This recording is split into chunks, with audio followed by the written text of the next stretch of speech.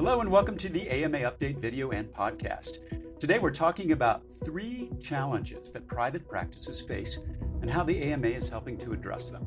Joining me today in our Chicago studio is Dr. Sea Chen, Physician Director of the Practice Sustainability Group at the AMA.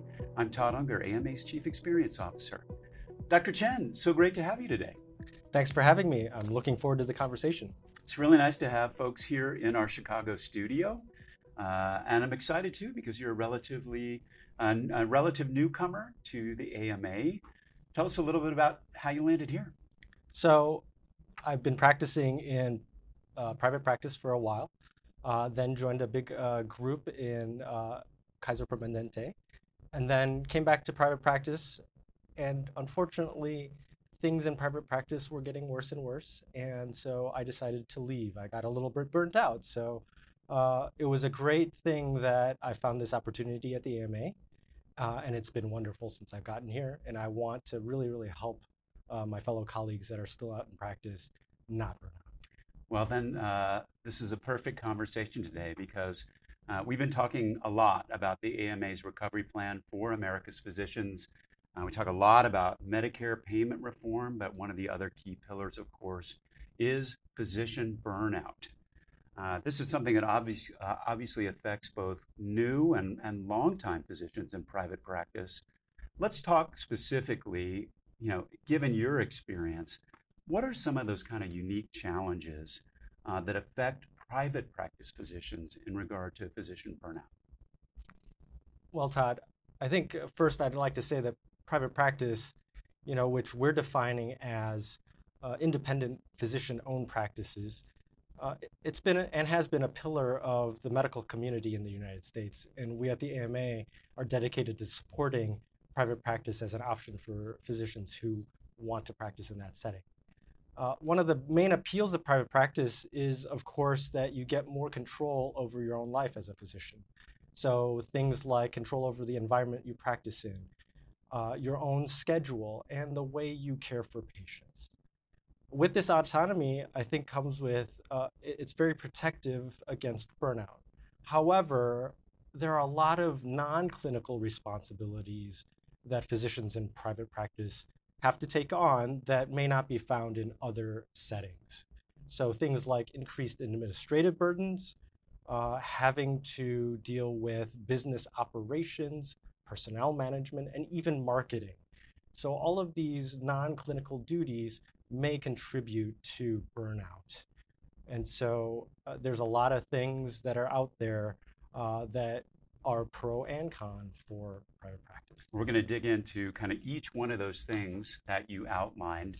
Let's first talk about those operational responsibilities and kind of the way that the practice is run. And there may be, I'll use a technical term, inefficiencies that might be at the root cause of some of those burdens. What does that mean? And what are some of the ways that you found to address those? So I think inefficiencies in private practice mirror practice as a whole, practice in all settings.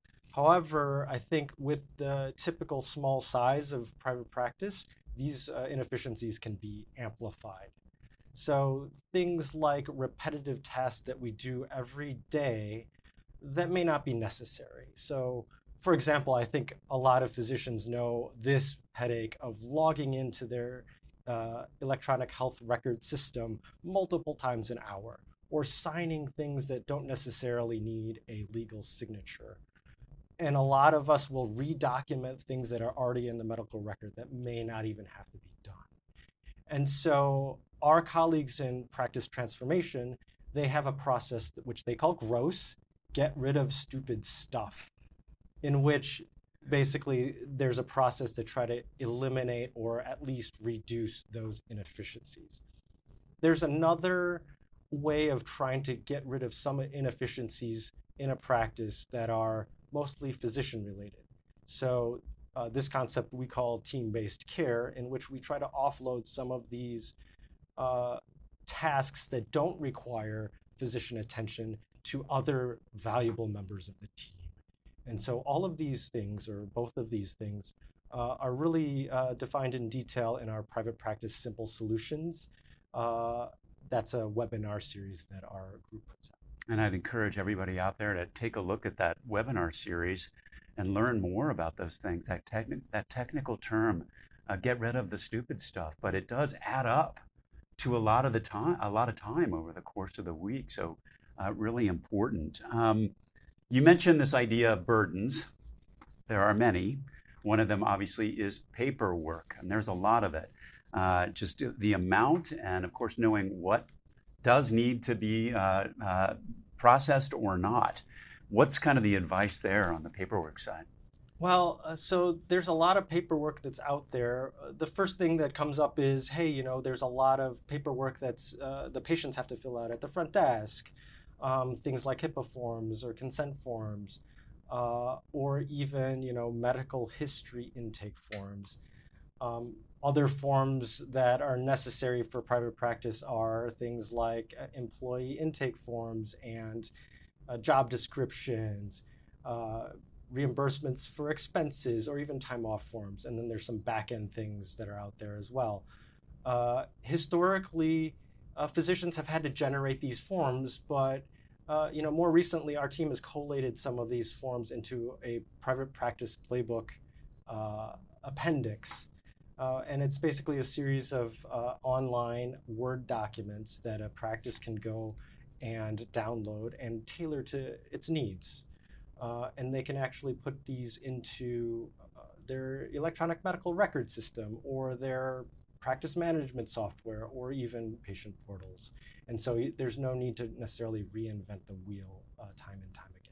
So that private practice playbook, again, available on the AMA site.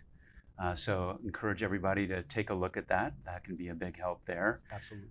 You mentioned another big thing, and we hear this a lot from physicians in private practice, is the business side. So not necessarily courses in medical school about running the business side. Last I checked, I did not see one about marketing in there, although I'm eager to talk more about marketing. How do physicians learn more about that business side, about that marketing side? Well, I think there's a lot of resources out there, but specifically, we have resources at the AMA, of course. And our Private Practice Simple Solutions, which I spoke about before, which is a webinar series, has a couple of webinars specifically dedicated to marketing and branding to get your practice's name out into the community so that patients know you and that you can get referrals from other doctors. And so that obviously is extremely important for private practices too. Medicine doesn't stand still, and neither do we. AMA members don't just keep up with medicine, they shape its future. Help move medicine, join the movement. Visit ama-assn.org/movingmedicine. And anything else on the quote business side in terms of advice for physicians? Absolutely. I think that wherever you can get ideas, resources, be them in those resources that we talked about, or there's also another resource at the AMA that's basically a collection of all of these other resources that we've talked about called Steps Forward. There are toolkits, there's playbooks, podcasts, webinars that deal with a lot of these aspects of having to manage a private practice. But also there are other opportunities at the AMA. For instance, the private practice physicians section is a member group within the AMA of doctors that are dedicated to basically making sure that private practice is sustainable and is an option for physicians if they so choose to go into that. That's a great forum for physicians to learn about private practice and to learn from their peers of all sorts of different walks of life and practice settings, locations, etc. And a big chance to, of course, enact policy. Absolutely. Through the House of Delegates, of course, that will recognize the concerns and some of those obstacles that private practices are facing. I did want to just kind of hit on again, you brought up Steps Forward. Lots of different modules. Again, you can find those modules on the AMA site. They're available to all physicians out there.